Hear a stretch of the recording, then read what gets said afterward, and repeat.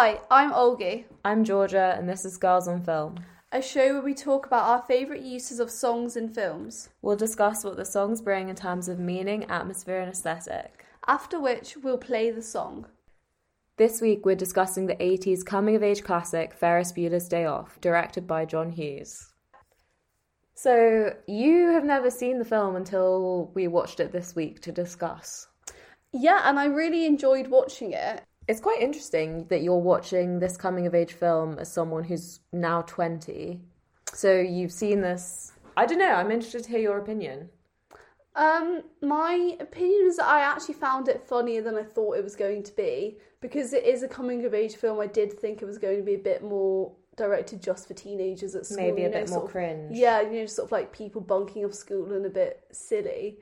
Yeah. But I think actually watching it at 20, it still was quite funny to actually watch. I mean, what do you think? I think it is funny. It's also... I think there's so much deeper meaning involved. Yeah, I was going to say, not just I feel a comedy. Yeah, no, actually, watching it maybe a bit older than the actual intended audience of, maybe 16-year-olds. Yeah. I feel like you actually do pick up a lot of the deeper meanings behind it, and particularly Cameron's character. Yeah. There's a lot going on there.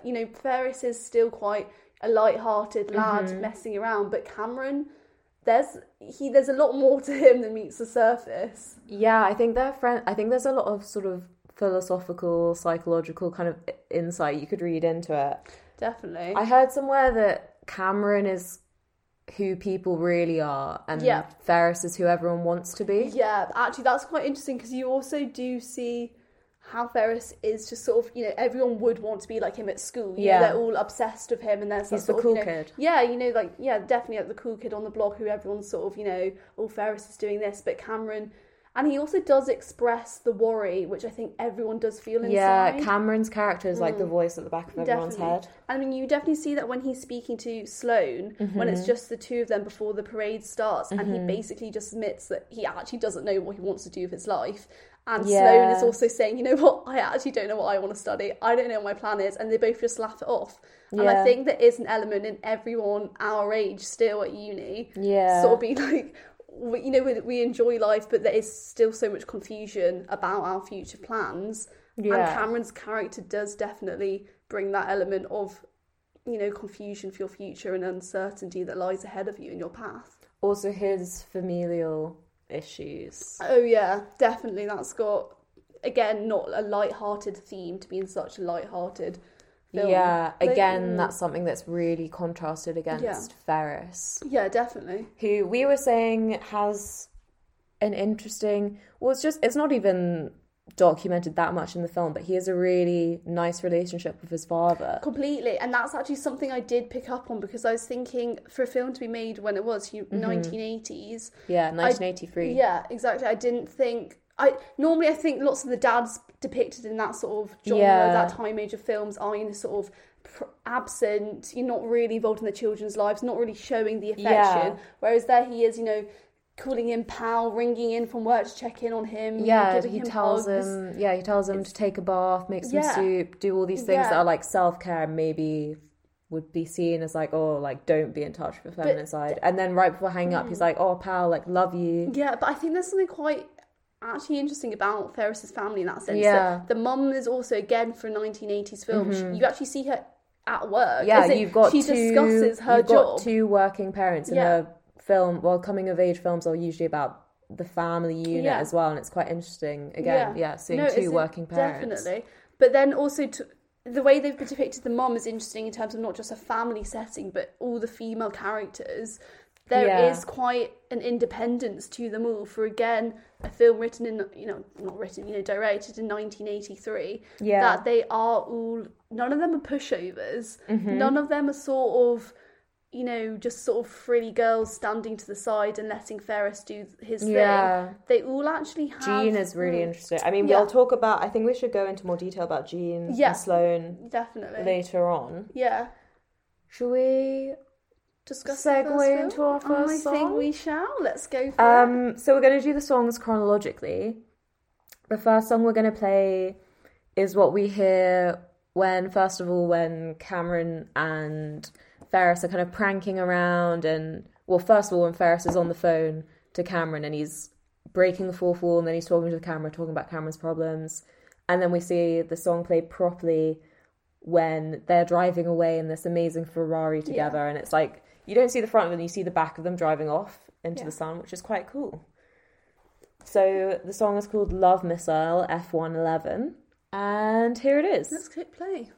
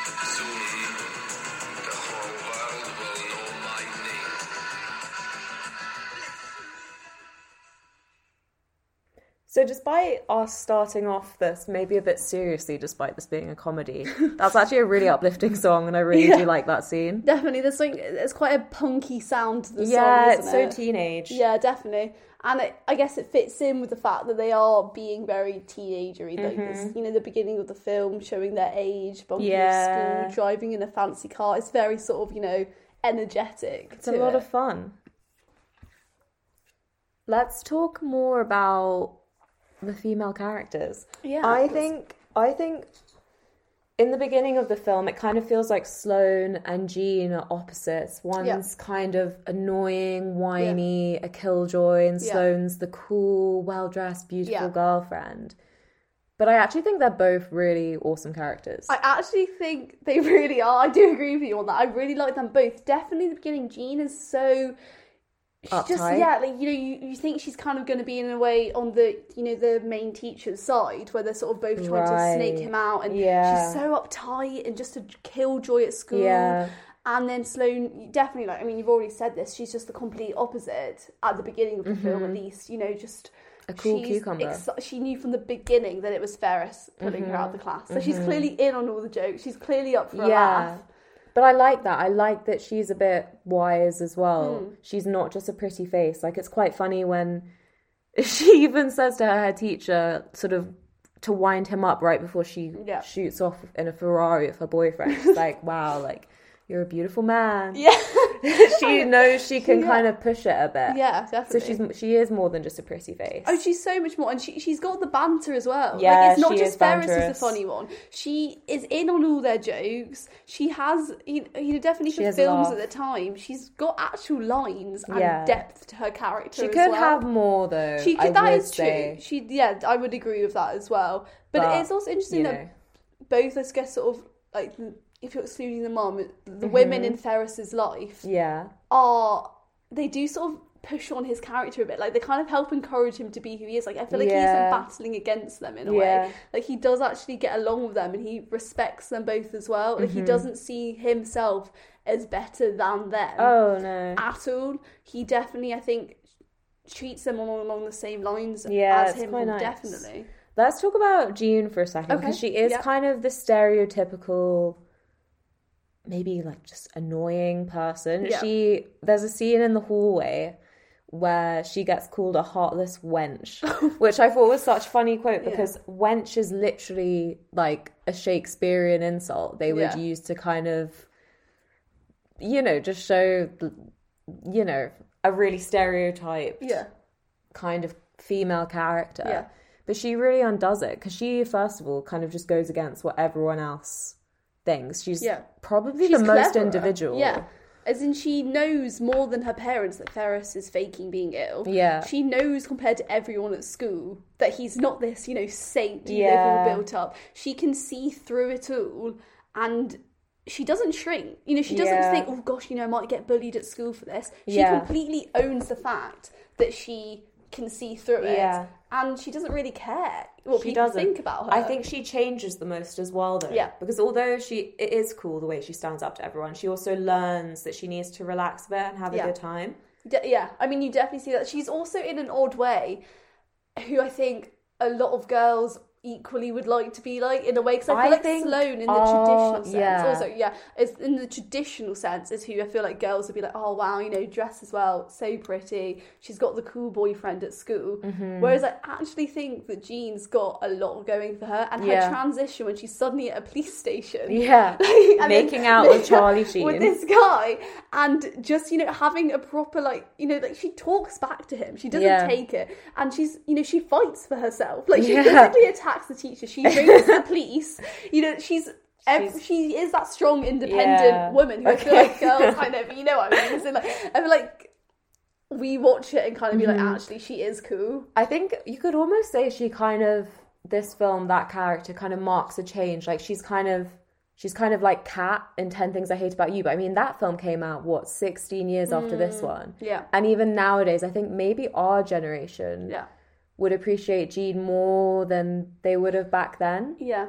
I would also say she probably has the biggest kind of arc, and then the other person who has that big of an arc would be Cameron. You do see so much sort of character development, and them come to realise a lot about themselves as well, in the way that Jean realises that maybe she is a bit too uptight, she does need to join in a bit and have a laugh. Cameron equally realises, I need to stand up for myself. Yeah. I have been pushed over by, he mentions his dad in particular the most, but Morris. I feel like both his parents haven't really been there for him. No. He's clearly had a very neglected childhood, and he has a lot of self-esteem issues, it seems, as well, mental health issues as well. Yeah, let's actually talk about the gallery scene in Chicago. That's my favourite scene in the film, actually. This is maybe my favourite scene, maybe my favourite song. Yeah.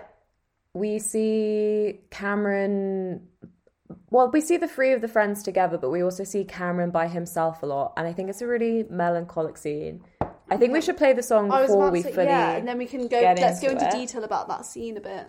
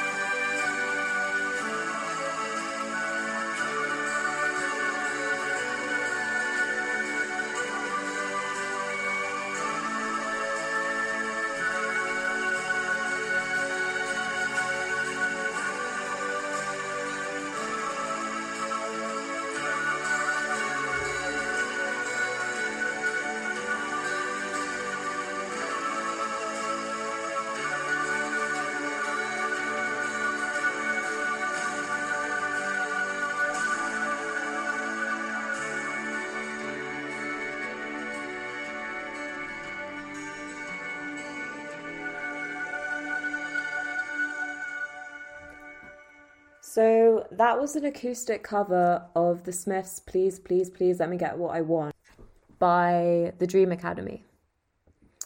I personally actually just really like this acoustic version. I love it. I really just like the sound, particularly in contrast to the first song. Mm-hmm. It's such a different vibe. It's a completely different. It's gone from, you know, a really punky song to show them being fast to now actually encompassing so many different emotions in one song. So many different emotions.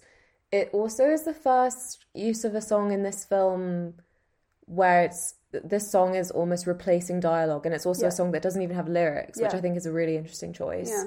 But I really do agree. It encompasses so many different feelings because we see the three of them together being best mates, which is so sweet. Yeah, I agree. We see Sloane and Ferris kissing in front of the blue Marc Chagall America windows, they're called. But in addition to that, we also see Cameron alone, and he's looking at this Seurat painting.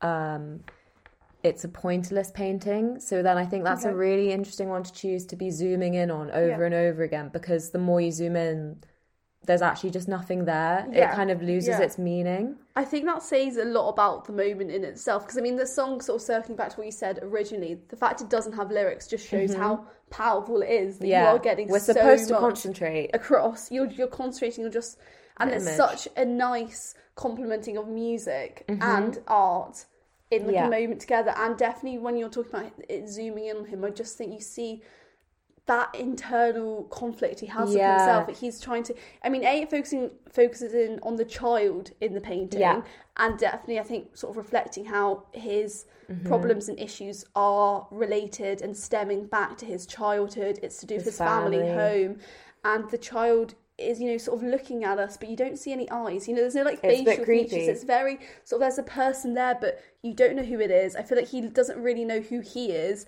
and I feel like that sort of blank face also reflects him a bit. Also the fact that it's zooming in and it's obsessed with the details, I think that kind of reflects his issues with anxiety, because he obsesses over overthinking things in the same way it's over analysing this face to the point where you're just looking at dots, like there's nothing there if you do that.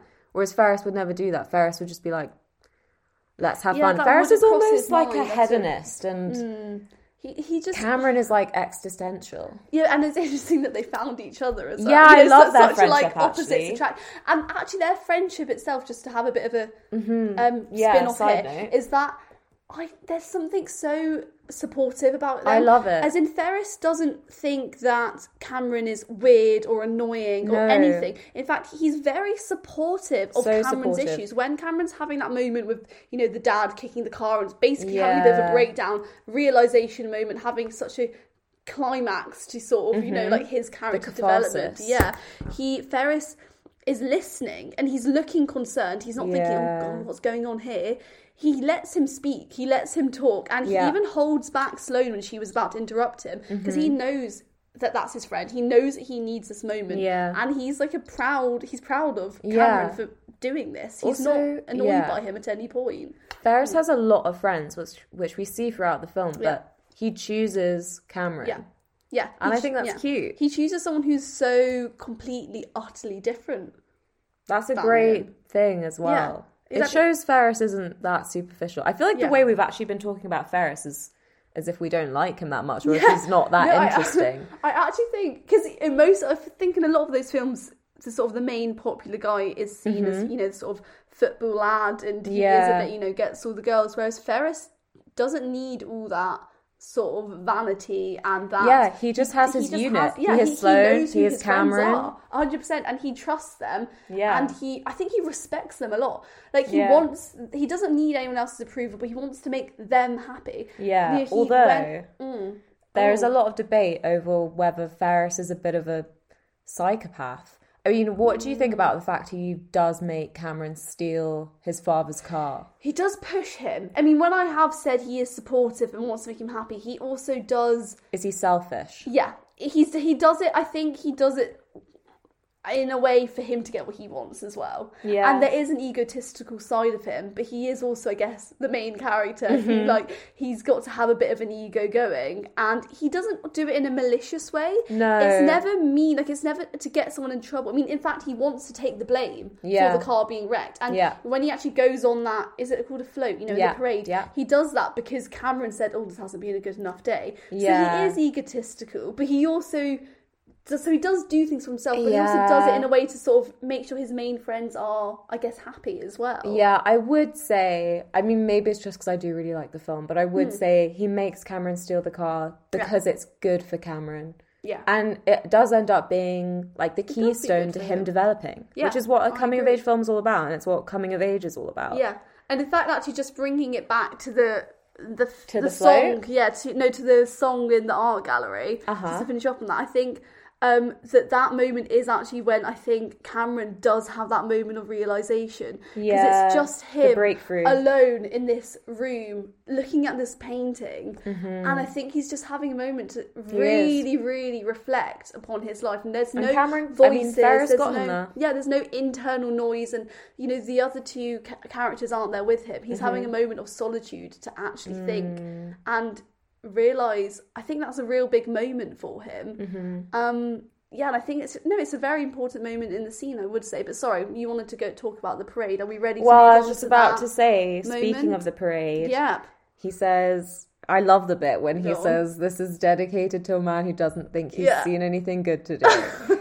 Cameron Fry, this is for you. It's so slick. I mean, Ferris is so cool. He's got that suave going for him, doesn't he? And I love the song. Also, I like that this song we've heard although this is the main part where it plays, he sings this in the shower at the beginning of the day. Yeah.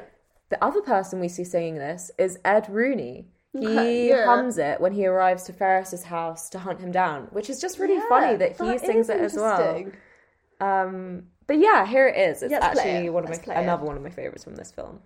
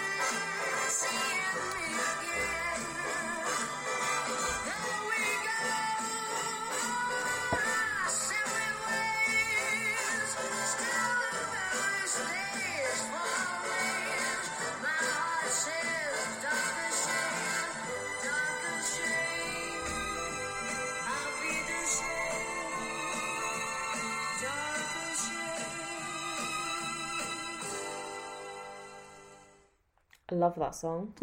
I like it as well, actually. So there are two songs that happen in really quick succession, though, in the parade scene. Yeah. So we hear that. Then there's a very brief dialogue, which is maybe like one of the most crucial dialogues in the film. Yeah. It's kind of the heart of the film, which is between Sloane and Cameron, actually. Two characters who maybe you wouldn't expect to see a scene between. No, in fact, I think it's the only time they talk just as a two. Yeah. I think quite endearing. It's definitely always Ferris with them normally. I think actually it's quite interesting how you mentioned the fact that this song plays as well when Ed's humming it. And I don't know if that maybe suggests that there's a little bit of Ferris in everyone in a way, like a little bit of cheekiness, because Ed actually Ed is as determined he's Ferris. So determined, and he's very clever to think of ideas, as in he messes around in the same way trying to get through, the dog flap, and as in he breaks into the house, as in I don't know if that's maybe why they clash so much, because they actually have oddly that same level of determination and sort of odd way of handling situations. I hadn't thought of that. No, and I think that there's maybe why they do clash, and that he's so obsessed with Ferris. Yeah. He's spent the entire day running around after him, getting attacked by dogs, losing his shoe in mud, and he never gives up. No.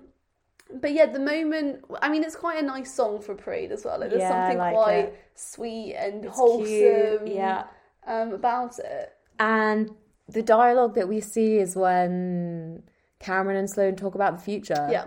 And basically, neither of them have a clue. Yeah. And it's quite nice to see. Yeah, I was going to say, that's definitely, when you said it, one of my favourite dialogues in the film, because it is just so, I just think it's something every young person has related to. Yeah. I just think that conversation with your friend, every person in their life realistically has had a moment being like, God, what is my future plans? What do I want to be when I'm older? What do I want to study? And especially a moment like them where they're thinking about leaving school and going off to their, respective places. Yeah. You do just have to sort of laugh it off, because those things can actually be quite sad. The idea of moving away from home, ending such a massive chapter in your life. Yeah. I think they're all just going to really miss each other. And it is just a really sweet moment. How they sort of... And it feels nostalgic, even though they're only having it in the moment. Yeah. It's sort of just the two of them speaking very openly and honestly, not trying to show off, not talking about, grades and exams, just speaking honestly about the fact we don't know what we're doing. And I think it's just a very nice moment. Yeah, it teaches them the importance of the moment and just enjoying the present. Definitely. But that's something Ferris even addresses later on when he's one of the occasions where he's breaking the fourth wall, when he's saying, I'm going to go to one school, Cameron's going to go to another. This is it. Yeah. And there's something so bittersweet about it. Yeah, it definitely is bittersweet. And again, I think that's why it's such a good coming-of-age film, because it does really show that feeling which so many children for that age, not children, but I mean the audience would be feeling, is that bittersweet, the excitement of going to that next chapter in your life. Yeah. But then also the fact you're having to give up what has been all you've known at that stage in your life. And Ferris, does have a good time. He's not someone who's longing to go to uni in that sense. And even Cameron, we just don't even know. Having a good time. We don't really find out much about their future. I think that makes it a good coming of age film, because I think often, I guess it more happens with TV series that do this, when they kind of get to that awkward bit where they're leaving and everything just seems to unravel a bit. So I like that this is quite pure. I mean, the whole film takes place across one day. Yeah. Which is quite special. Good. There aren't many films like that. That is actually true. I hadn't thought about the fact it is all just... Yeah. It is just one day. It's literally about seizing the day, I guess. And I think that is actually quite cool. Really hadn't thought of that. And especially, I think it is good they don't show the future, because it does sort of, I guess... I think you relate to it more in that respect. It doesn't matter. Because you don't see what the future doesn't matter. It doesn't matter where they go, what they do. Yeah. It's just about that day. And I guess that is sort of the whole point of the film, is to don't waste your life away. Sad. Enjoy your life while you're young. Yeah. Shall I hit you with a quote? Hit me with the quote. The quote that begins and rounds off the film is, life moves pretty fast. If you don't stop and look around every once in a while, you could miss it. And that's the truth. And that literally sums up the film as well. It is about those experiences you do only have when you're young. Yeah. That just the way you have fun changes as you get older. And I just think it really shows that transition of how they are looking into the future, but still enjoying their time to act like this in the moment. It's bittersweet, but it's not too negative. And I think Yeah. the way they round off that dialogue by making a joke about how Ferris will be a fry cook at least, and then we cut into the next song really quickly. Yeah. And this is a Beatles song. Not overcomplicate things, I think, as well. This is a really uplifting Beatles song called Twist and Shout. But before we play it, I also wanted to mention that this isn't the first time we've sort of heard about the Beatles in this film. Again, at the beginning of the film, Ferris quotes John Lennon, who says, "I don't believe in the Beatles, I just believe in me." And I think that's quite interesting, because again, it's like, why assign all these meanings to things? Just simplify it and enjoy it a bit. Yeah. I guess maybe that would be one interpretation of it. Although it's a bit of a... It's quite... It's an interesting quote, though. Individual as well. Like, sort of, it's like, I'm not... Maybe that is like his egotistical side as well. I mean, you can read it either way. You can read it either way. But this is such a good moment. Yeah, it's so uplifting. It's so fun, isn't Seeing it? the whole of Chicago dancing. It makes me want to so join good. in. I love it. Let's play the song, Let's and play the then song. we'll talk. Here we go.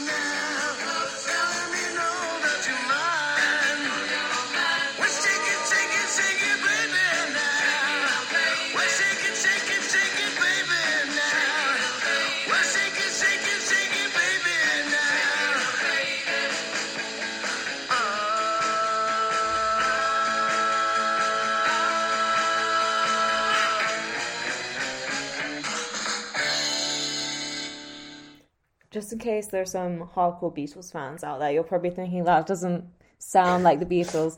It's actually, they used a tribute band's cover of it, probably because it was cheaper or because they couldn't get the original to sign off on it. Yeah. I mean, I think it doesn't take away from... Oh, no, I'm just mentioning. I think it's good to mention, but it's still the same upbeat, just like you just want to get on your feet and dance. As in when I was watching the scene, and you want to join a flash mob or something, because everyone's suddenly dancing, and... We even see the dad dancing in his office in quite a comical way. Yeah, and you see everyone in terms of... Even Cameron, who has been quite a reserved character, he suddenly sort of, shouts out at Ferris, and you can see that he's actually excited by this. And there's babies dancing as well. Moving. I was just thinking, it's kind of interesting.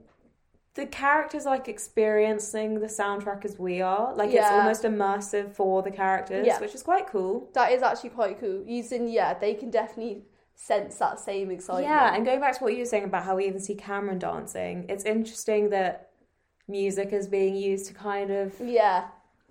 I don't know. And make him come out of his shell a bit, It makes the film what it is. Yeah. It does reflect the importance Cameron's of trajectory what it is. Yeah. I think definitely in general terms, the music does reflect Cameron's emotions through so much of it, actually, and to an extent more than Ferris's, I think. But, so this song is kind of the last hurrah of them in Chicago, in the city, before we see them go back to the garage and pick up the Ferrari and head back to suburbia, just to put a bit of context in place. I do really like all of those shots of the Ferrari and them on the road together. They are really nice. But I guess the Ferrari is kind of... also a really sad symbol of the film. I was going to say that it's a very symbolic feature, actually, of the film, because it represents the Cameron's dad's love, it's so materialistic, and then Ferris sees it as the symbol of fun and rebellion, whereas it's then Cameron's downfall in a way in terms of, but then also his as in he's literally competing against an object at the end of the day, and then it's what brings him down in the beginning, so worried about hurting it, but then it's also what allows him to sort of take charge of his life when he's sort of physically attacking it and physically overcoming it, I guess, in a way as well.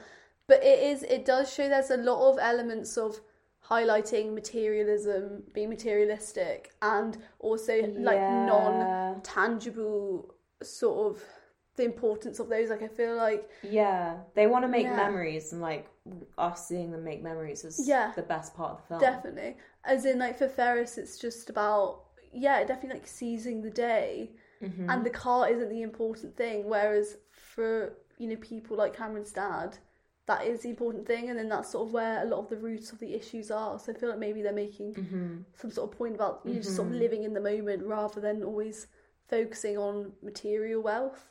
Yeah, and I like that point.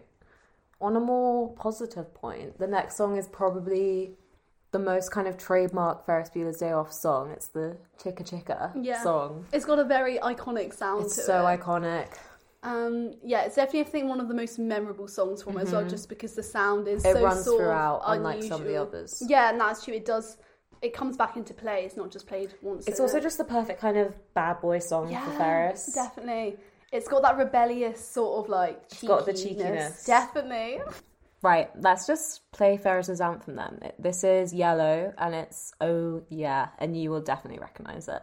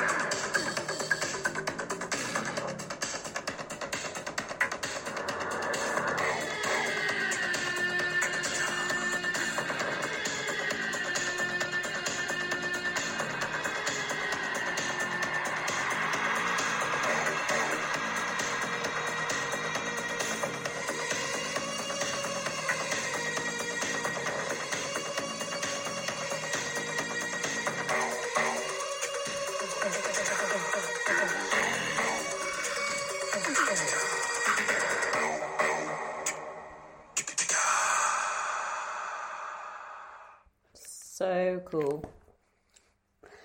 It is a very cool song, actually, isn't it? There's something. I mean, I feel like we've given the main points about the sort of the cheekiness and the very a boyish sound to it as well. It's the sound of success and victory as well. Ferris gets, close to getting caught, but he doesn't. Yeah, no, and I mean, and that is also the charm about Ferris as well, isn't it? Is that he is always one step ahead of the game. Smooth, yeah. Yeah, and no one can actually really catch him out. Like, everyone knows everyone always sort of knows it's him. Like, the teacher knows that he's Edward Rooney. Yeah, but again, a song which they both have in common in a way as well, because in that end scene it was played with him. It's kind of a bonus scene. There's the end bit, because the film finishes really nicely with a song we're going to play next, and also we'll come on to that. With Ferris getting back into bed and again quoting the quote I've already mentioned about how you gotta stop and appreciate life. But then when the credits are rolling, we do see Edward Rooney actually having to get a lift in the school bus, and that song plays. Yeah, I guess maybe that kind of reinforces Ferris's victory. Yeah, that as in that that same sort of victory sounding upbeat music, which really does encompass Ferris's personality, is then contrasting with this really run down, beaten version of Ed Rooney. He's literally been attacked by a dog, his suit's all messed up, and sort of having to get on a school bus with people who aren't meant to, as a teacher you're meant to sort of be a superior, I guess. So I guess it's sort of like, by a student, and now he is with the students. Yeah, so he's really being put in his place a bit. Yeah, it's funny. And the song, I feel like, maybe pushes him down a little bit further. Yeah, it's like you're right. Ferris's high and then his low. Should we talk about the sort of chasing each other home, the siblings chasing each other home? Yeah. Or should we talk about the moment right before that, which is when Sloane and Ferris actually leave Cameron behind, when he is like, I'm going to stand up to my parents. Yep. I'm going to be fine. Yeah. You guys head home. You guys go. I mean, a very independent moment for Cameron, who he was really reclaiming his situation and saying, no, into my own hands. And I feel like, again, as a coming-of-age film, it sort of does show him growing up and ready for that next stage in life, because he's like, I'm not a child anymore. And doing something alone without Ferris. Exactly, which I feel like Ferris is very much the leader of the group. He is the leader, and then it's nice to see Cameron break out of that submissive role. Yeah, definitely. He's not the sidekick. No, he isn't. And then it just sort of cuts to a very more couple moment. Yeah, I really like this scene. It's like the sun is setting. We're starting to get to the end of the day. Yeah. There's nice lighting. Yeah, they share a really nice moment. No, and the song is so like 80s the song is really vibe, nice. As in it's so sort of teenage in that time. I know, especially sort of it really just, I feel like, give that moment feels of really a teenage couple kind of together in also the 80s. Just how sort of carefree it is. Like there's no pressure on them in a way. Like they're actually just about to have a really nice summer. Yeah. And it's just quite they're nice. happy with each other. Yeah, it's a solid relationship. As in, it feels very, almost like, as in, you really do see the solidness of their relationship. Yeah. As in, so it's mentioned marriage a few times as well, which is, I mean, a bit intense. But as in, you don't look at their relationship and actually really think, oh, they're, just children, or Ferris is, the very dominant one, and he sort of always tells them what to do. It's actually quite, for their age, quite a mature, sweet, but innocent as well as mature relationship. And I feel like that song gives it that sort of lightheartedness, really but also people being in love, because they are clearly very much actually in love with each other. Yeah. It's also the same band who did the cover earlier of The Smiths. It's the Dream Academy again. Which is, again, the only sort of intimate moment we really see between the couple. Yeah. As in, we see them clearly kiss we in the really art like gallery. the Dream Academy and as they well. clearly, they're really setting the scene and the mood for It's such a nice moment. Ferris and Sloane. It is a nice moment. The song is called The Edge of Forever, and as we just mentioned, it's the Dream Academy again. Here it is.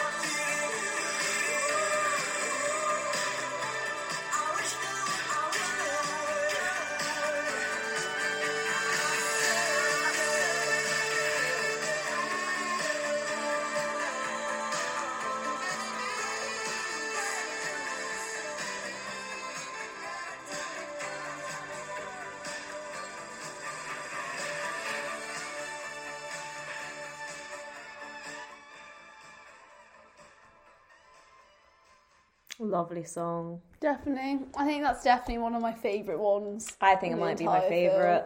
I think it just really suits the moment. It really just so rounds well. it off so nice. It makes you feel good. It makes me wish it was summer as well. Yeah, definitely. And I think it really represents Ferris. As in, I feel like it's something quite playful but romantic and quite young and like gentle about it as well. And I feel it's just like a good age, I think, when you're just about to finish school. Yeah. The future looks good. Definitely. I mean, it is. It's a very upbeat song, and I feel like it's a sign of the times as well in terms of it. Just I feel like that. Yes, and I feel like that's you can imagine Ferris like listening to it in something as well. Yeah. Like I feel like it fits him as like a way to like end the film. Yeah, it fits that little group as well. Definitely. Have you seen any other John Hughes films? Because he also directed The Breakfast Club, 16 Candles. I have seen The Breakfast Club, but it was just quite a long time ago. But again, another film with... I did like it. Yeah. And another film with, you know, everyone knows a lot of the... You know, the songs are quite iconic. You know, like the ending song, you know, people know that. Yeah. And so again... He's good at making... Definitely. Songs iconic and synonymous even with his films. 16 Candles. Yeah, I don't think I've seen that either, actually. I would agree that in terms of the soundtracks for maybe his sort of types of film, they do match up quite well with like fitting a song. It's interesting he does so many coming of age films as well. Yeah, that is actually interesting. Kind of nailed the genre. Yeah, no, definitely, because those three films I would say are very much some of the most well known. Yeah, absolutely. And iconic coming of age also films. define the 80s a lot. Yeah, no, they were really big films. Great director. You still watch to this day.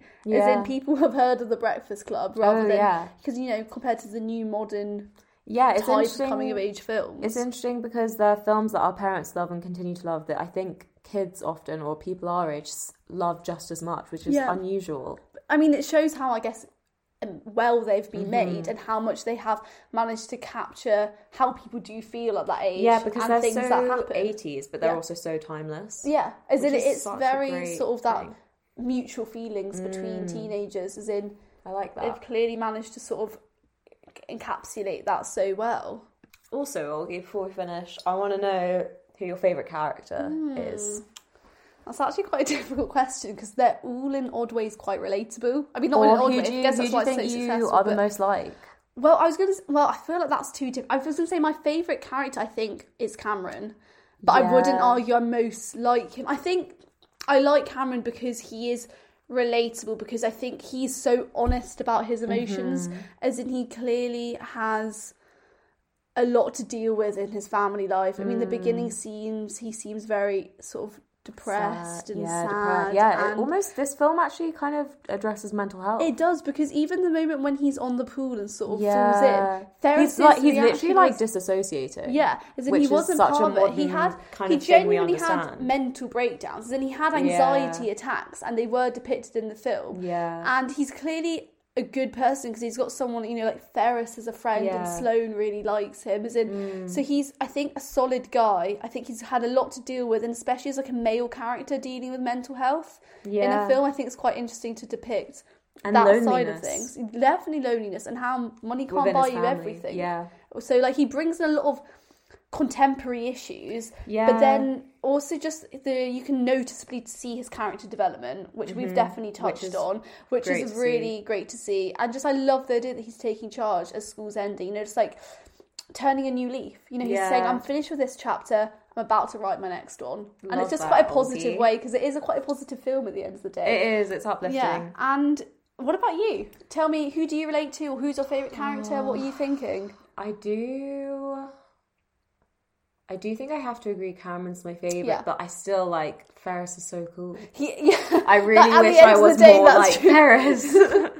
Yeah, I think all of us in a way do want to be more like Ferris. It's so textbook the way people react to the film, because everyone wants to be like Ferris. Yeah, because he is just that cool guy who gets over everything, and you know is going to be successful as well. It's true. As in, because he is, people like him despite him being so naughty and mischievous. He's such a likeable guy that he's someone who, you know, those people who can like get away with murder. Oh God. Not quite that deep. I mean, you know, those sort of that like cheeky chappy kind of vibe. He definitely is nailed. Yeah, he has nailed it. Even just...